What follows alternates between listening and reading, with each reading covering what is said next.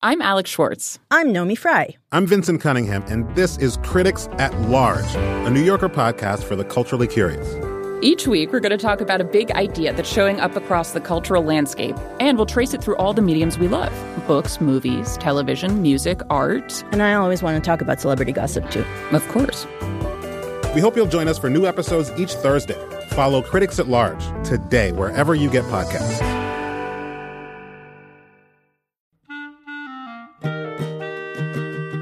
This episode of Livewire is brought to you by Progressive.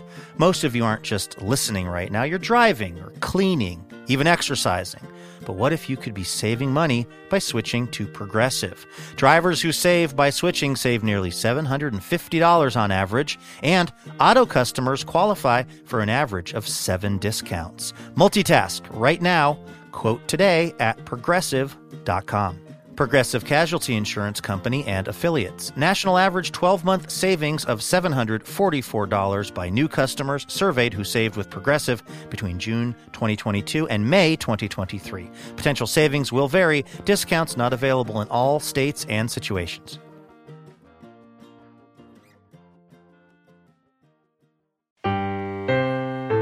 And now, in our first foray into the reality show craze, NPR presents Discussing Foreign Policy with the Stars. This week's show features Jersey Shore's Snooki and her teammate, former United Nations Secretary General Kofi Annan. Hey, you guys. Hello. Thank you for having me. We are also honored to have Ambassador Gunnar Poulsen from the Icelandic Ministry of Foreign Affairs and his teammate, Mr. Gary Busey. Yes, I am honored myself. Thank you. I like soup. And finally, British Prime Minister Cameron Brown and his compatriot, Victoria Beckham. Bravo, what a pleasure to be here. Your hair is appalling. Thank you all. Let's get on with the show. A question for the stars. According to CNN, UN Secretary General Ban Ki-moon has asked the Ivory Coast President Laurent Gbagbo to step down or risk sanctions to allow the true winner of November's election, Alassane Ouattara, to take office. If violence in the Ivory Coast persists, at what point do you believe the UN should step in? Snooki. Are there, sandwiches here, or... All right, Mr. Busey. Hey, was I the lethal weapon, or was I on that one with Bruce Willis? I can't even remember. All right, we'll just call that a pass. Victoria. Please don't look directly at me. Your eyeshadow is making me nauseous. All right, I think we're done here. This has been Discussing Foreign Policy with the Stars. Coming up, it's like Dancing with the Stars meets Crossfire, meets The Partridge Family, meets Jackass. It's Livewire! From the beautiful Alberta Rose Theater in Portland, Oregon, where we thought Kofi Annan was the special blend at Starbucks, it's Livewire! And now it's the host of Livewire who has her fingers crossed for a Snooki Palin ticket in 2012, Courtney Hameister!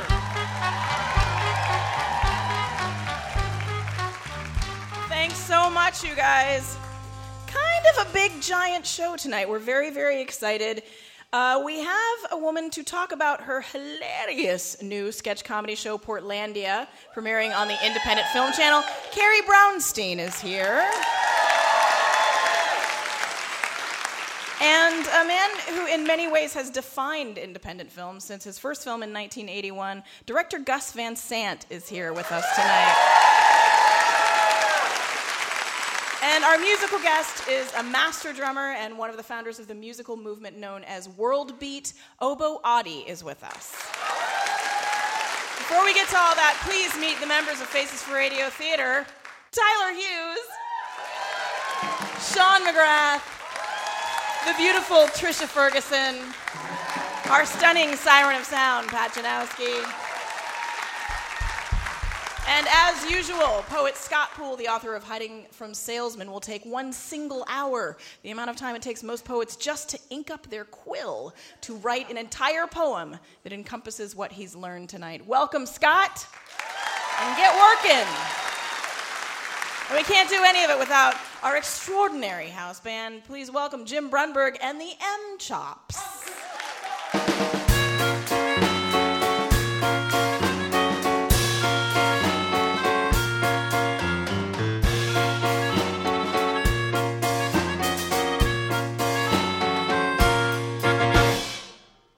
Thanks, Jim. So as I mentioned, the show Portlandia is about to premiere, and for our podcast and East Coast broadcast listeners out there, you should know by now that our show is recorded in Portland, Oregon, the city that the show is about. And now the people who live here have seen a few pieces of the show, and for the most part, they seem to love it and are hugely excited, and they're wooing periodically. But there are a few naysayers out there on the net who have posted comments like, well, there goes any hope of seeing another dime of VC money in Portland. And as a city, we've officially jumped the shark. And my personal favorite, the irony of this Portlandia show is that it's on IFC and no one in Portland has cable.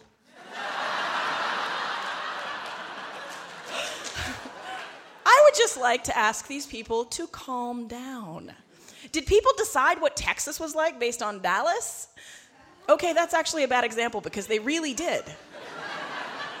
But anyone who thinks they can generalize about an entire city is either an idiot or works in advertising or both. I was an army brat growing up, and if there's one thing I learned, it's that it may be difficult at first, but freaks can find their tribe in any city in the world. For example, I went through 5th grade in Denver, Colorado, and it was around this time that all the girls started needing bras. But all the girls in my school were skiers and jocks, and bras were gross and girly. So if you got one, you did whatever you could do to hide it, and eventually most of us just threw them out. Well, then in 6th grade, I went to Jackson Middle School in San Antonio, Texas. And I was standing on the bleachers in my first choir recital when Stacy Klein leaned over and said, completely appalled, "Oh my God, are you not wearing a bra?" And it just made me wish that upon moving to a new city, we all just got a list of do's and don'ts, and this is cool and this is not cool. Don't go here to get a haircut because they'll give you a bowl cut and you'll look like Mo from the Three Stooges in all your job interviews, and they'll ask you to do the eyeball pokey thing. That's just hypothetical. That did not happen to me. But back to 6th grade, I eventually found all my drama freaks and was forced to buy a bra, not because of peer pressure, but because of gravity. And everything was fine. You know, not everyone in San Antonio was like Stacy Klein. Not everyone in Portland is like the people you'll see on Portlandia, a sketch comedy show. I have gay friends who live in Alabama, Republican friends who live in Portland, and the woo-wooest, most new-agey, I am surrounded by such abundance. Thank you, Mother Earthy friend who lives smack dab in the middle of New York City. People have brains, and they know how to use them. It may be because I work in comedy, but I'm generally okay with a joke at my expense as long as it's funny, and this show is funny. So stereotype away, because you're all giving our slackers jobs. Thank you, Carrie Brownstein. We'll talk to Carrie a little bit later about what she thinks of all this. For now, let's move on to our first guest. He was designated a master drummer at age 6. And he's one of the members of the first generation of African musicians to bring their traditional music to Europe and America. He's a composer and has over 20 years on the international music scene. He's known for his ability to embrace tradition while integrating new ideas and influences. He's the first African-born artist to win the National Heritage Fellowship Award from the National Endowment for the Arts, and he's here tonight to play for us. Please welcome Obo Adi to Livewire.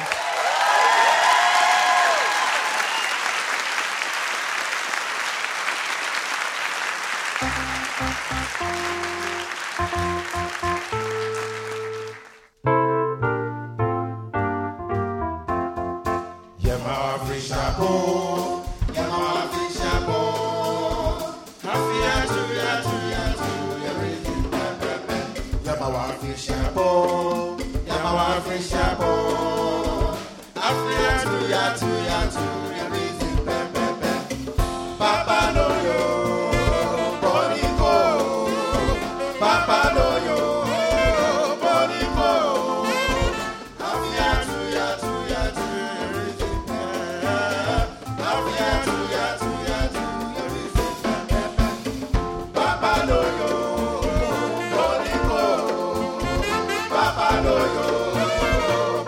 go.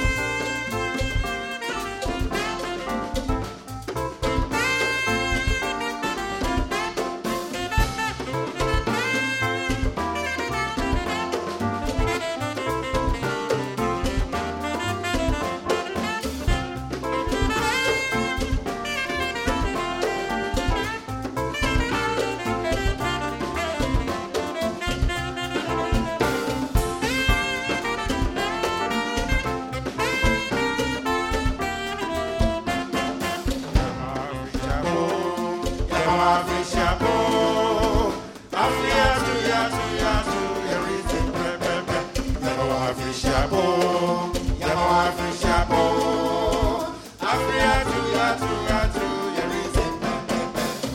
Papa no yo, bolingo, Papa no yo, bolingo, afri atu atu atu yerise.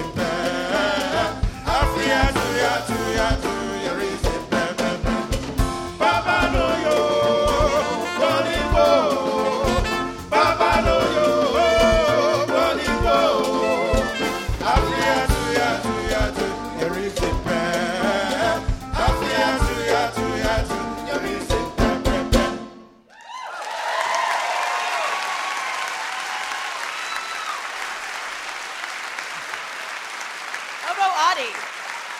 Thank you. Thank you. Thank you. Welcome to Livewire, Oboe. Thank you. Thank you. So I wanted to talk, you're the son of a medicine man in Ghana, and at 6 you were designated a master drummer. How do you get that designation? Were there a lot of 6-year-old master drummers around at the time? No. My father's spiritual music, it's not for children to be there. I should have been in bed that time, but I was hiding. I did that. We hid under a bench that the master drummers sit on it, and we're here. But there was lots of drinking involved, so master drummer was highly intoxicated. I think he went to some funeral wakekeeping before. So at midnight, he wasn't able to play again. And nobody knew what to do. My father was going to possess, and the spirits would come and dance and dance. I was hiding there, and I said, I can do it. Right. And you were less likely to be drunk at 6 years old. I was there. I can do it. But they said, this is not kid stuff. Go to bed. Why are you still here? But one of my aunts who was very busybody said, if the kid said he's going to do it, let him do it. Somebody like you cannot do it. But the kid said he's going to do it, so let's do it. So and you were skilled enough at the time. Yeah, from midnight. So they packed a lot of pillows and bricks, and they put a master drum on it. I sat down, and I started doing it. And so from then on, did you play for those ceremonies? It went on until 6 o'clock in the morning, and that's when I was awarded as a master drummer. But that didn't give me a license to stay up late and do it. So once in a while, if nobody's around or somebody is sick or something, I did it. But you'd get pulled in. Yeah, but I was awarded. But with social things, I was a master drummer for that. And when you were in high school, I read that you listened to a lot of pop music. So how did that affect when you were playing the traditional music that you? Well, we have traditional, like what we just finished is called high life. Lots of British and American influence, came into high life. But what we just played was real high life tempo, But reggae and all these things got into high life in Ghana. And is that what the definition of world beat music is? Is sort of combining all of the music from these cultures? That's right. That's what world beat music. It came out when I recorded. The record stores didn't know where to put my records. Whether to put it. In this country, everything has been categorized. Right. So. And then they called me, where should we put your album? I said, put it in jazz, put it in here, everywhere. They say, no, we can't do that. What is the name of the music that you play? And I say, it's world music. The beat is world beat. I want everybody to enjoy it. Yeah. And that's what brought the world beat. And well, we're glad you did. And you're going to come back. We'll be hearing from Oboe later in the show. Thanks so much for joining us. Oboe Adi, everybody. Thank you very much. Thank you.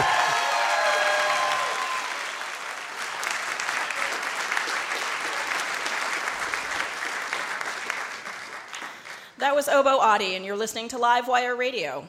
With music, conversation, and comedy, we're like a great date, but without the part where you're wondering if you're going to make out later. Because we will make out later.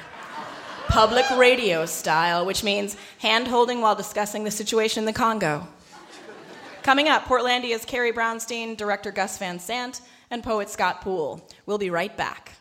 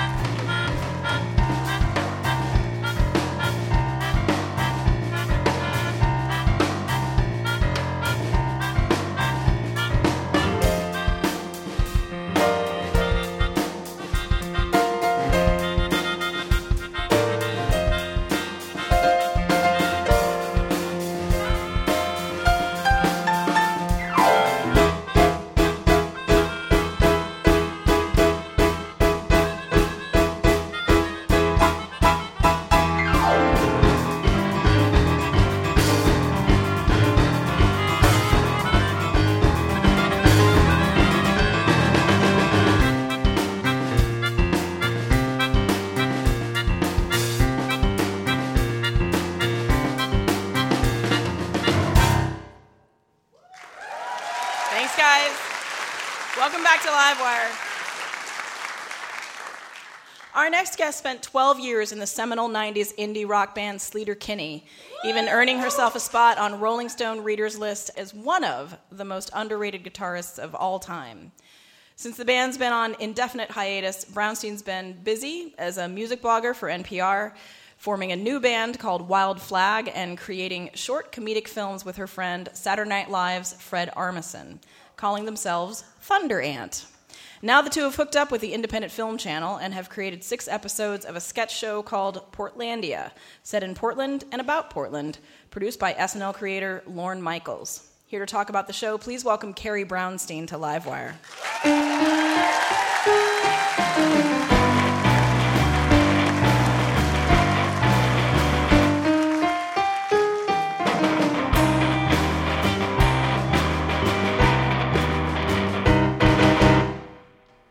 There's a lot of anticipation for the premiere of Portlandia on IFC, January 21st, especially here in Portland. Along with that excitement, there is also some controversy. At the center of the controversy is a group of local folks calling themselves the stereotypical citizens of Portland, Oregon, concerned about being lampooned on Portlandia, or Sko-Pakablop. Several members of the group are here tonight, and Carrie, I apologize, but they would like to address you in a town hall format, and I said it was a bad idea, but I got voted down. That's okay. I'll talk to him. Okay, great. So here now is Sko-Pakablop. Blessings. My name is Bodhi Lovedragon, and I'm one of the founders of Sko-Pakablop. By day, I run a cruelty-free pest control service for community gardens in Southeast. I'm known as the Slug Whisperer. Thank you. Thank you. I'll be signing books in the lobby. Carrie, we want to share these words. The people of Portland love to live, and we live to love. And most of all, we live to love to laugh. The question is, will you be laughing with us or at us? Well, I hope you and everyone else will be laughing at Fred Armisen and me. Oh, I see what you did there. That's funny. I'm going to hand this over to Barb Sawyer, fellow Sko-Pakablopper and president of the Lesbian Timber Workers Union. How you doing? Love your music. Thanks. I didn't know there was a lesbian timber industry. Yeah, knock on wood. There's a 12% chance that wood you just knocked on was timber felled by a lesbian logger. Now, like Bodhi's saying, we're worried that on this Portlandia show with you in your thunder pants, you won't look past the rain to see our true colors. Yeah, it's a freak flag we got flying, but we all know how the world feels about freaks. Now, I'd like for us to hear from my friend Kip Schnitzer, poet, 6th-generation Portlander, and inventor of the tall cumbent bike. Oh, yeah. I never heard of that either. Well, it's a tall bike, and it's a recumbent bike. It's a tall cumbent bike. Anyways, I was going to read a poem about you here, but when I wrote it, I thought you were Corin Tucker. There are some really great rhymes, too, but now they don't make much sense. I had a good line, though. Fred Armisen, don't harm us, son. Doesn't matter now. I think I hear where you guys are coming from. I don't want people to worry that Portlandia is only mocking Portlanders.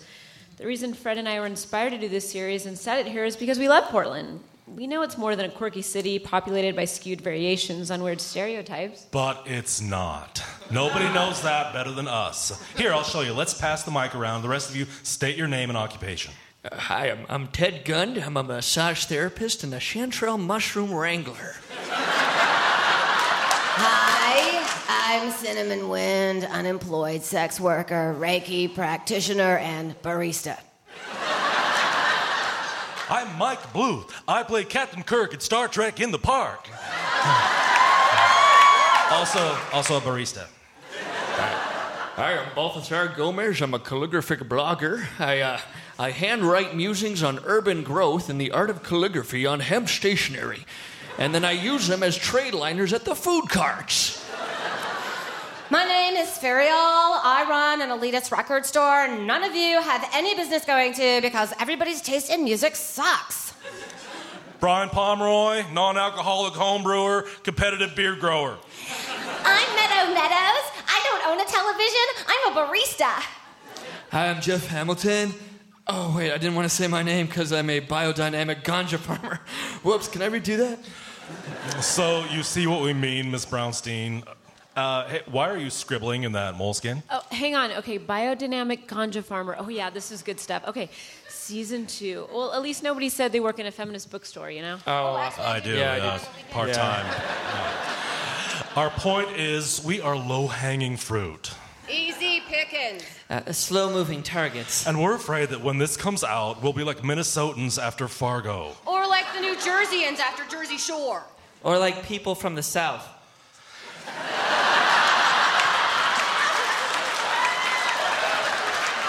See, Portlanders are used to indirect communication and passive aggression. We are too thin-skinned for the kind of direct ridicule we'd have in store. Look, I'm not really sure what you guys want from me here. When you introduce Portlandia to the world, please be kind. Yeah, and if there's a laugh at our expense, please make sure it's an expense we can afford. I don't want to tune in and see some clown making a mockery of me. Don't worry, if we had a slug whisperer, we'd have you play yourself. Me? Really? Oh my God, on TV? Sure, yeah. Oh my God, where do I sign? And Carrie, I've always felt that tall, cumbent bicycle poets are underrepresented on television. Well, maybe you can change that, Kip. Oh my God, I think I'd like that. And Barb, this could be a great way to let the world know about lesbian timber. Well, yeah, like the fact that New Orleans is being rebuilt with 12% Sapphic forest products. Hey, gang, all of a sudden, I can't wait for Portlandia. Who's with me, huh? I'm with you, Bodie. All right.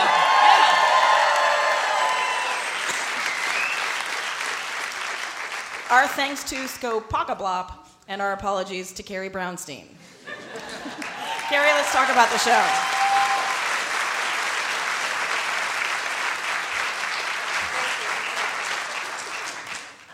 Welcome to Livewire, Carrie. Thank you. It's great to have you back. Thanks for having me. How did Thunder Ant originally come about? Well, Fred is an amazing drummer, and we were fans of each other's bands, and he said, I'd like to come to Portland and work on something with you. And I assumed it was music. And he said, no, I'm going to be playing Saddam Hussein. And I was in this all-female band at the time, and I thought, yeah, if I'm going to play with a guy, of course I want to play with Saddam Hussein. That's like the first logical thing. Yeah.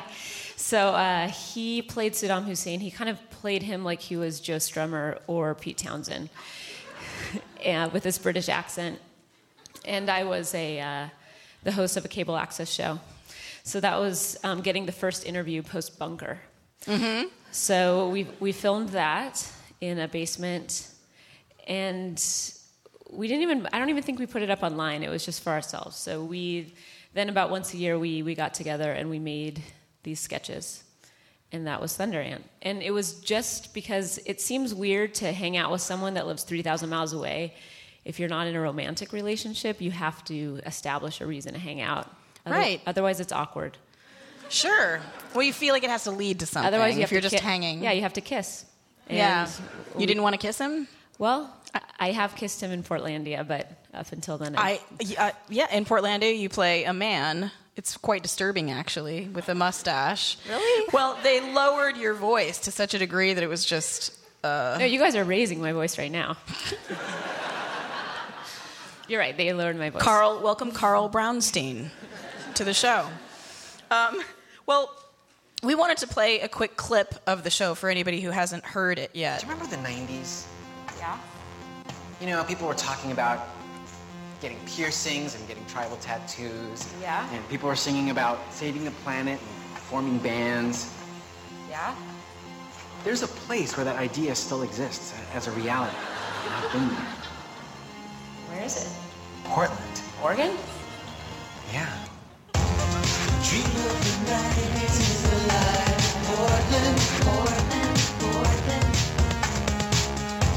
The dream of the 90s is alive. Portland, Portland. Tattoo ink never runs dry. Remember when people were content to be unambitious, sleep till 11, and just hang out with their friends? I mean, they had no occupations whatsoever, maybe working a couple hours a week at a coffee shop. Right. I thought that died out a long time ago. Not in Portland. Portland is a city where young people go to retire. Dream of the 90s is alive. Portland. Yeah.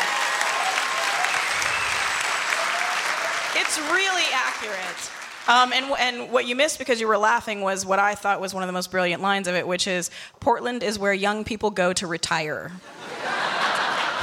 And that's the most off-quoted right now on the internet.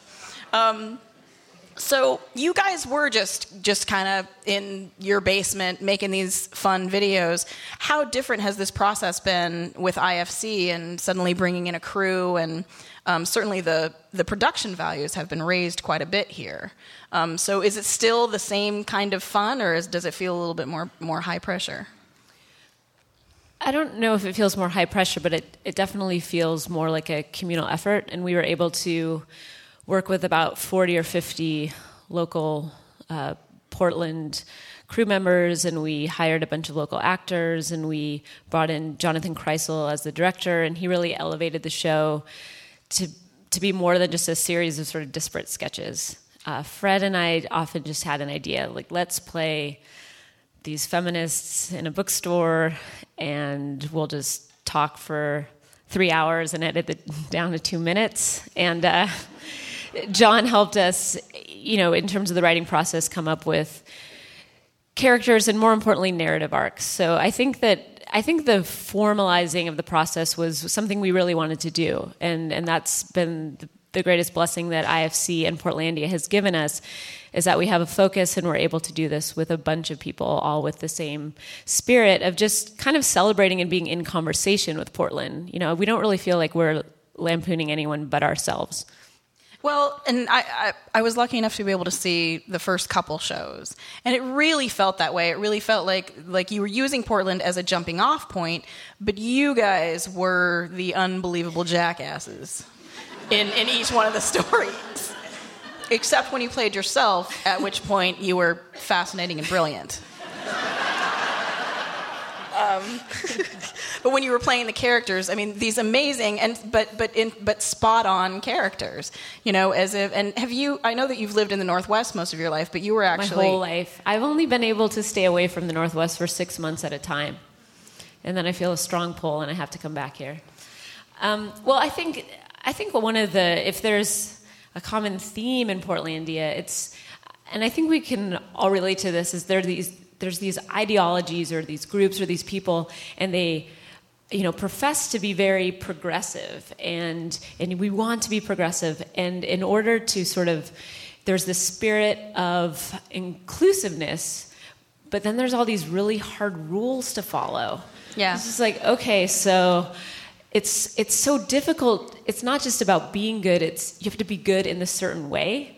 And a lot of the Portlandia characters are on either side of that dynamic. We're either the people making these completely esoteric rules that no one can follow, or we're the people confounded by those rules. Yeah. So, Yeah, well, and the dynamic works really well because, it's either the fish out of water thing or, or you're the other fish. Something like that. So I know that Fred really loves to work improvisationally. For most people, that's terrifying. How comfortable are you with that way of working? Well, fortunately, from playing music for a long time, I think that a lot of live performance in music is improvisation, and a lot of Sleater-Kinney was getting onto stage and figuring out a way of taking what we had, which is just the kernel of something, and creating something anew from that, and being spontaneous and being able to make a moment happen. And so, even though I was totally out of my element a lot of the time with Fred, I at least understood what it means to be spontaneous and to just kind of embrace what's happening.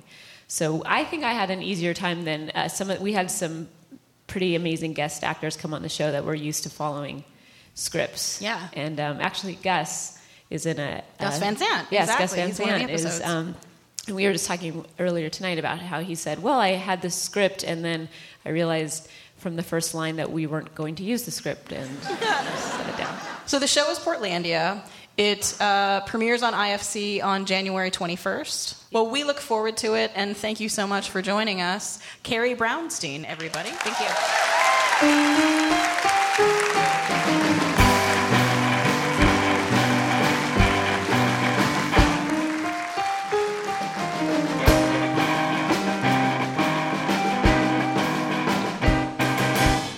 You're listening to Livewire, the radio variety show made just for you, if you're Trina Quarthow of Modesto, California.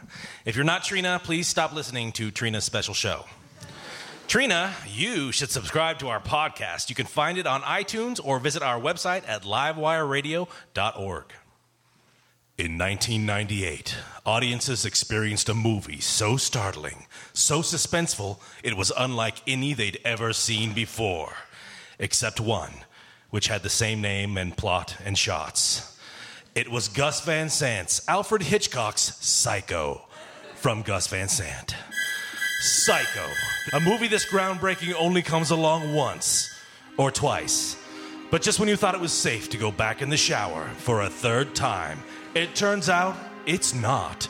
Coming soon to a theater near you from the mind of M. Night Shyamalan, the remake of Gus Van Sant's Alfred Hitchcock's Psycho from Gus Van Sant by M. Night Shyamalan, starring Mel Gibson as Norman Bates. How you calling me crazy? You think I'm crazy? Yeah. Hey, you want to see crazy? I'll tell you. And introducing Melissa Sander, the internet's grape-stomping lady, as the woman who gets stabbed in the shower.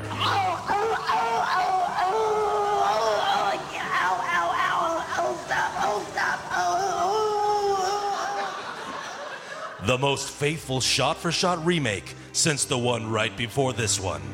So true to the original remake of the original, you'll become confused. Almost exactly the same, except for the trademark Shyamalan twist. You know it's coming, and if it hasn't already been spoiled for you, you'll spend the whole movie waiting for it, while the guy next to you loudly speculates if every plot point is the twist, and when it finally happens, it's a disappointment. Don't miss M. Night Shyamalan's Gus Van Sant, Alfred Hitchcock's Psycho from Gus Van Sant, an M. Night Shyamalan film, a Spike Lee joint.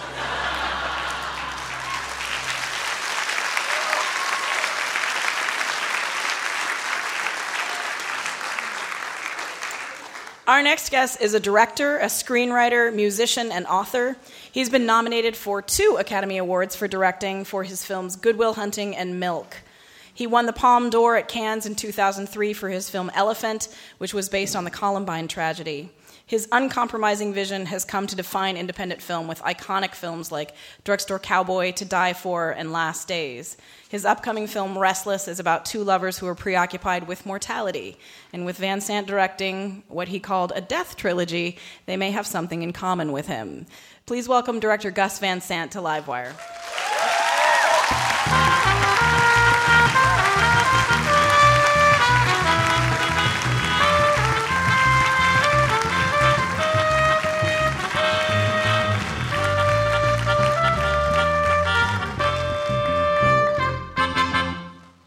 the show, Gus. We're very excited to have you here.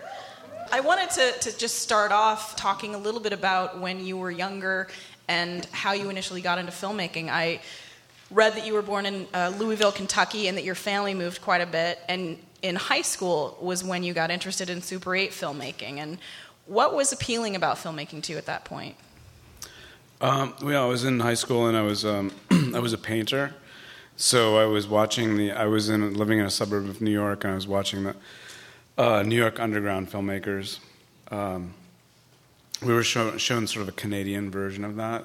The Canadian Film Board had short films that we were shown in class when I was in junior high, actually. And, it's a lot of painting on film and something that, like, films that seem to be made by painters. And so I related to that, so I started playing around. So a lot of the films that you've made seem to be about the family dynamic, whether it's about your chosen family or your biological family. Is there something about that dynamic that interests you?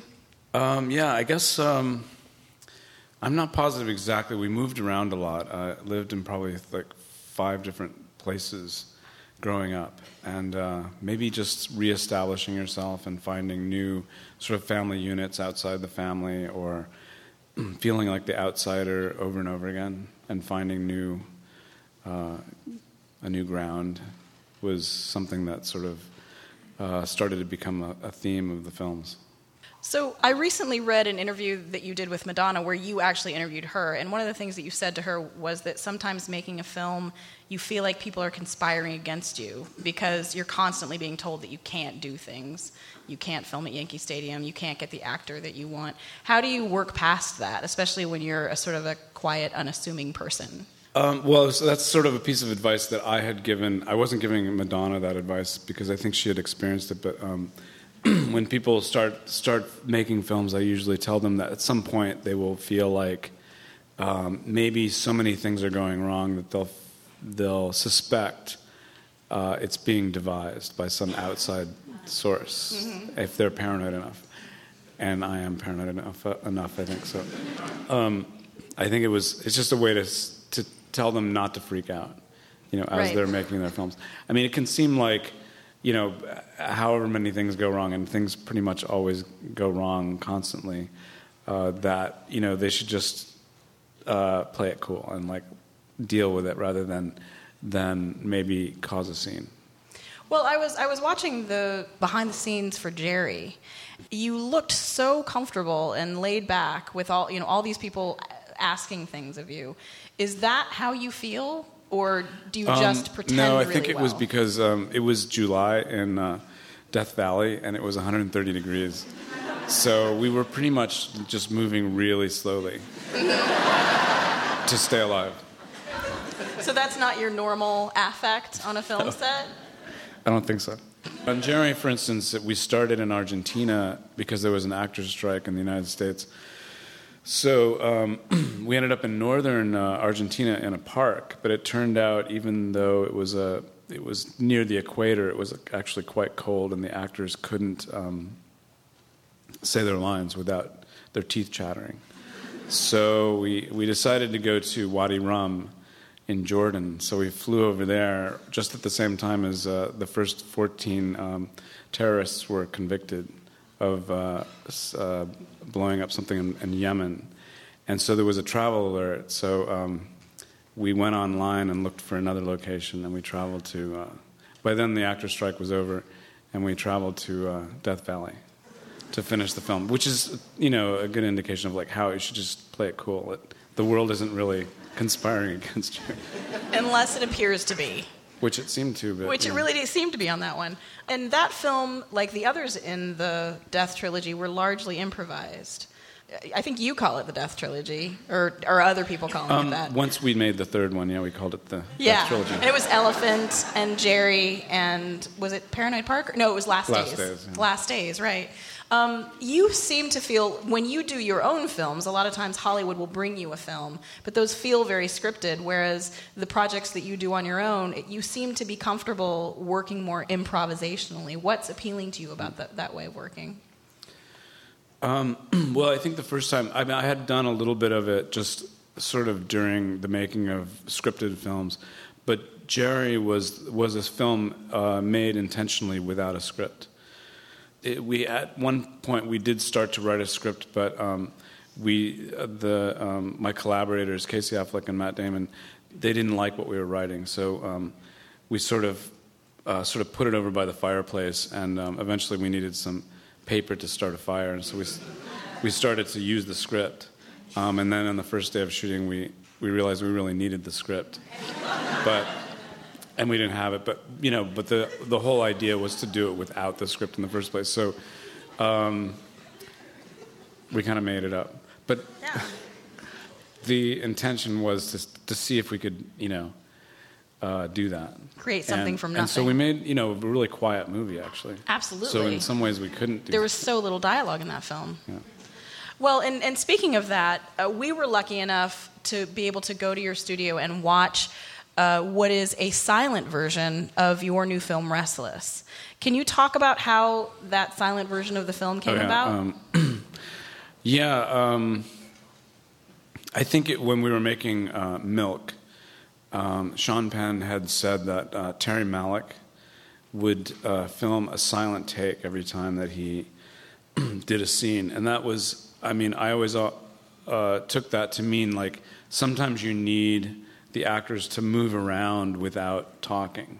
Otherwise you can't sort of use it as maybe a visual glue to connect two shots together or whatever, that it had a use. So we started doing that on Milk, and it was fun, and we did use some scenes. Sometimes we just used a scene that had no dialogue because it was more descriptive without the dialogue. And we did the same thing when we made Restless, and we had done it enough that we actually realized we had the whole film done as a silent film. So we edited that together as a DVD extra and put cards in between where we needed the dialogue. Yeah, just like in the old silent film cards. Dialogue cards. Yeah. And so now there exists a silent version, which you saw. You saw the silent version because we couldn't find the actual talking. Well, I was amazed by it because it really, what I had learned from it was just how little dialogue you need. I think you had the actors clearly play multiple beats in the scenes, and we got the whole thing. I mean, the people from our office who had gone to see it were just, crying at the end of the film, and, we pretty much got every moment, and there were just a couple of lines from each scene thrown up on the cards. Did you learn anything as an editor and as a director from throwing that piece together? I just really thought that the end result was quite interesting, and that the story did have a real, intense thing about it without the dialogue, that you didn't need necessarily everything that we had in the dialogue. Yeah. And were there ever times when the actors would play the beats in silence and then sort of learn something from that, and then you would reshoot? We always did the silent at the very last, and because we were trying to sort of be on the go, we would often forget, and so we offered the crew members $20 if they would remember at the end of the takes. Because we literally would just go okay, that's a wrap, let's go, and then we would realize, we didn't do the silent version. So we had this little contest, but we always did it at the end. So I don't think that they were learning from the silent takes exactly. So the Restless is about two characters who are obsessed with mortality, and if you look at your recent body of work, it feels like there's generally a death somewhere in the film. What are you hoping to illuminate about mortality in these films, or are you? The three films that make up the quote-unquote death trilogy are films that are made about things that were never able to be reported because there was a missing element. The first one was Jerry. Two guys went into the desert, and one guy came back, and the other guy was killed by his friend. But there was only one side of the story, so there was this mystery that could never be sort of revealed, and a good place to go in as a dramatist and make something up because no one will ever really know the answer. Yeah. And the same with Last Days. Like Kurt Cobain had a missing 3 days, and there was like just no way anyone seemed to be able to find out what happened during his last 3 days. So again, a mystery that we were able to go in and just sort of make up our version of what might happen to somebody like him during that period. Mm-hmm. And same with Columbine. Like the two boys were dead at the end, so like nobody knew what was Nobody going. knew why. Yeah. So they're really more about a mystery that Mm-hmm. we filled in as dramatists. Yeah. So what are you working on now that Restless seems to be? I've been painting, just trying to relax. Mm-hmm. Not really Going thinking back to about painting. film. Good. Well, it's been such a pleasure having you. Thanks. Thank you. Thanks for coming on. Gus Van Sant, everybody.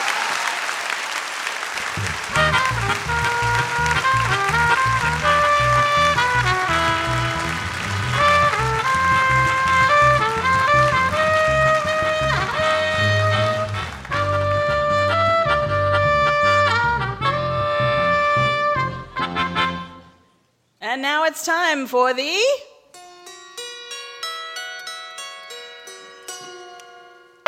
Audience Haiku. We have asked our audience to expound on 3 subjects in the form of haiku. Portlandia, drums, and psychos.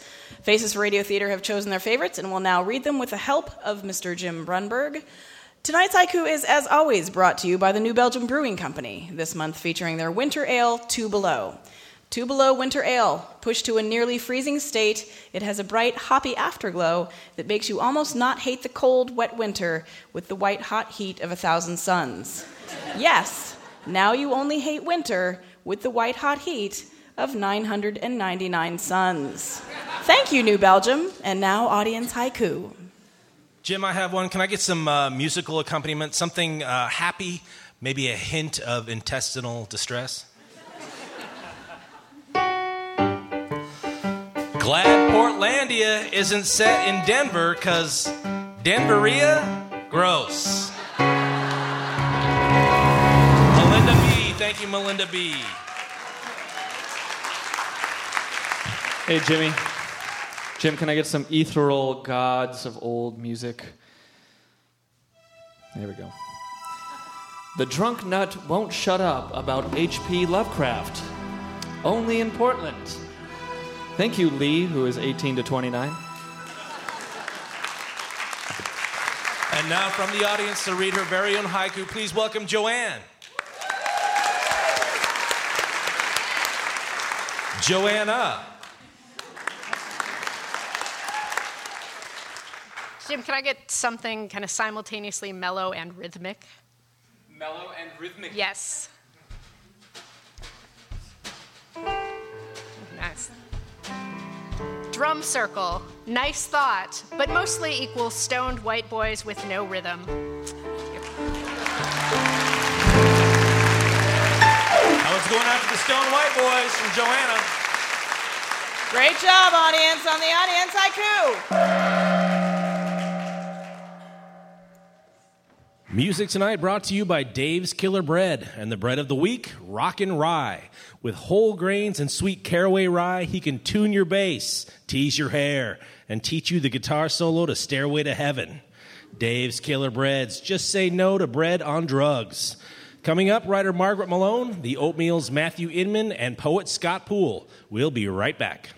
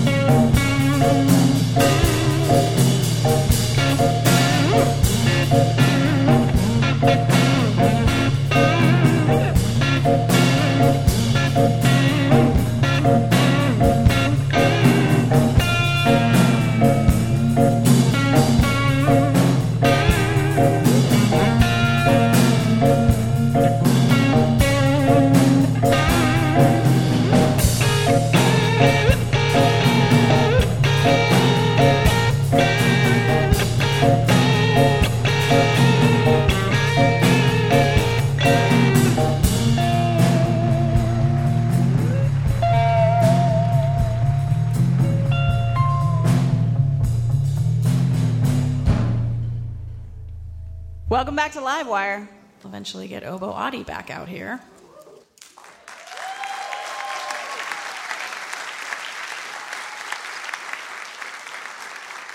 Oboe!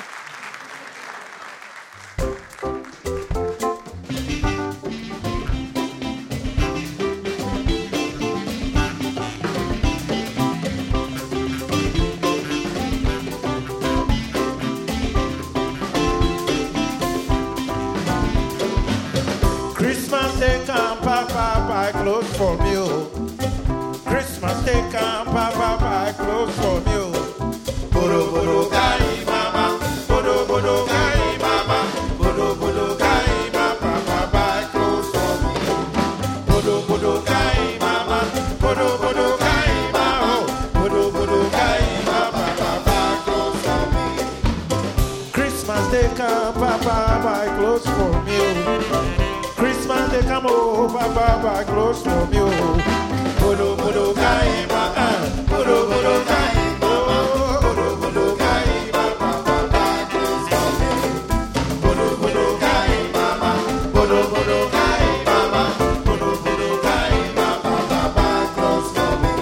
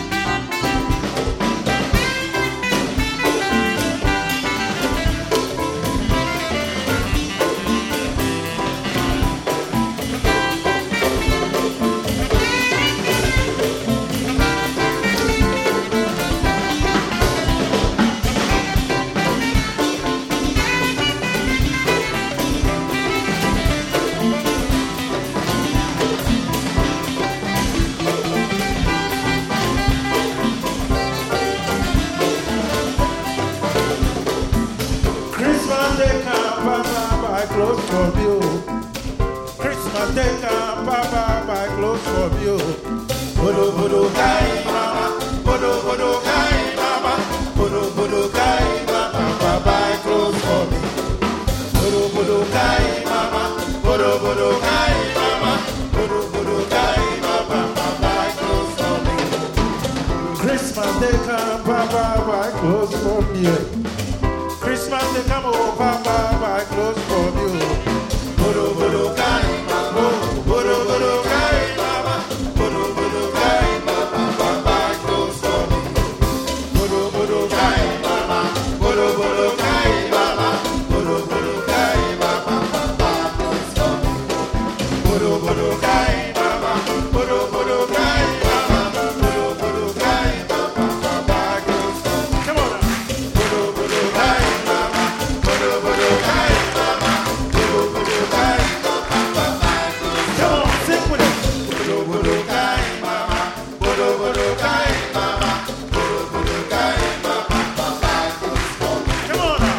Bodo bodo gai mama, bodo bodo gai mama, bodo bodo gai mama, Papa, buy clothes for me.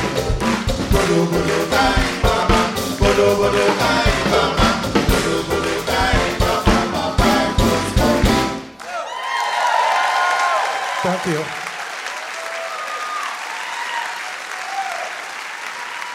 Oboe Adi.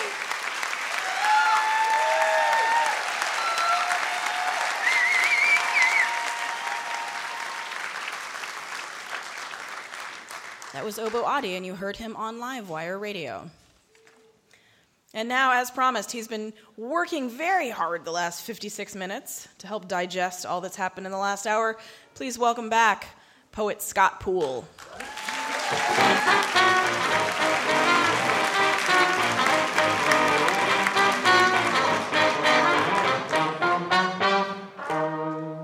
What I Learned Tonight by Scott Poole.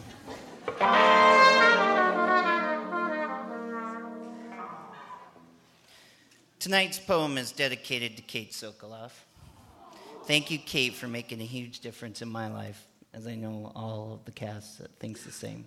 I learned tonight that I want to be in charge of the stereotypical depiction of Portlanders to the larger populace. Why do Carrie Brownstein and Gus Van Sant get to have all the fun? For instance, I feel that facial hair macrame is grossly underrepresented in the current stereotypical view. If I was in charge of a show on Portland, the macrame beard would be a featured element, would become a nationwide facial hair phenom. Imagine, if you will, just under the lip, a wooden stick, and weaving and dodging from that stick the perfect representation of an owl, fabricated into the facial hair of its owner. An owl pot holder, if you will. And when I say pot, yes, I mean pot. What Portlander wouldn't want to demonstrate their craft skills, their horticulture skills, mulching prowess, make a little money, and constantly have the scent of ganja below their nose? Yes, the women too. But that's just the start to my stereotypical view of Portland. I would also like to add that everyone plays a banjo. 2 ferns. Could we add people with macrame beards that play banjos to ferns while wearing shorts even during heavy rain? And everyone should have Tom Peterson t-shirts on, because Tom Peterson had a cameo in all early Gus Van Sant movies. Because if everyone is playing a banjo, that means when you're walking down the street, every person you pass is someone you're in a new band with, because everyone knows that every person in Portland is in every band in Portland. Plus, everyone knows this is definitely worth something filming. And I know the stereotype is that we're filming everything we do and that everyone is producing an independent film. That's simply not true. Everyone is doing remakes of every film that was created between 1995 and 2008 in Portland, or documentaries on the making of those films, or the making of paintings about the remakes of the making of those films. It's quite a hip new thing, let me tell you. But none of those remakes had macrame beards in them, so they had to be refined.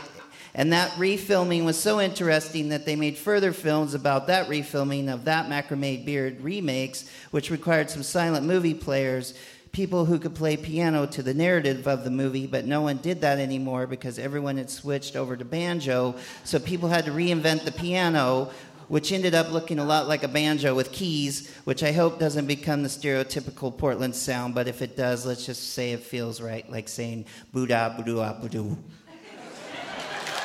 Scott Poole, that's our show for tonight. Thanks so much for coming out.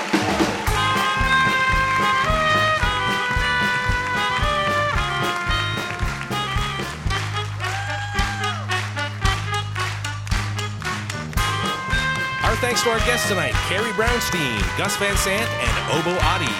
Our house band was Jim Brumberg, Dave Jorgensen, and Paul Evans. Tonight's show was made possible in part by our sponsors, New Belgium Brewing Company, Whole Foods Market, Buchanan, Andrelli, Altschul, and Sullivan, Fitch & Associates, the Falcon Art Community, and Willamette Week.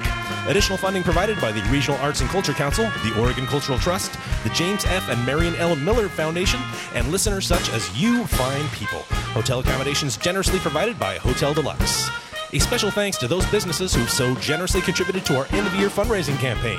The Hotel Deluxe, the Cannery Pier Hotel, Schoenfeld & Schoenfeld, Tin Shed, Ranch Whiskey Bar, Martin Vabra of Galaxy Sailor Productions, and Dave's Killer Bread. Livewire is created and produced by Kate Sokoloff and Robin Tenenbaum. Technical production by Jim Brumberg from Mississippi Studios. Recording engineering by Jonathan Newsom. House sound by Jeffrey Simmons. The faces for Radio Theater are writers Courtney Haumeister, Tyler Hughes, Sean McGrath, performer Trisha Ferguson, and Siren of Sound Pat Janowski. Our guest writer this week was Michael Fetters. Special thanks to this show go to Bobby Roberts of The Court and Fat Boy Show. Livewire's house poet is Scott Poole. Production management by Drew Flint. Guest wrangling by Furiel Harbin. Theme by Courtney Vondrelli and Ralph Huntley. Craft services by Whole Foods Market. Graphic and web design by Danger Creative. Web development by Amalgamotion. Our operations manager is Adrian Schaefer. For more information about Livewire or to subscribe to our podcast, visit our website at livewireradio.org. Dear Livewire, when we first met, I was really shy. I had no idea we'd spend so much time together, or that you'd be one to fill my heart with joy and make me want to be a better person. Oh, I'm sorry, I didn't know you were here. I was busy reading a review from one of our many rapturously smitten listeners. Oh, wait. Actually, no, sorry. This is from Elena. Anyway, the point is, It would be really helpful if you wanted to leave us a review. Feel free to say really nice things about us, and we'll even read them now and then on the show. So you might hear your review of Livewire read on the program itself. Reviews help other people hear about the show, and then we can keep doing this for a long, long time because we love having this job. Thank you so much if you've left a review, and if you're about to leave a review, you can go ahead and do it right where you get the podcast.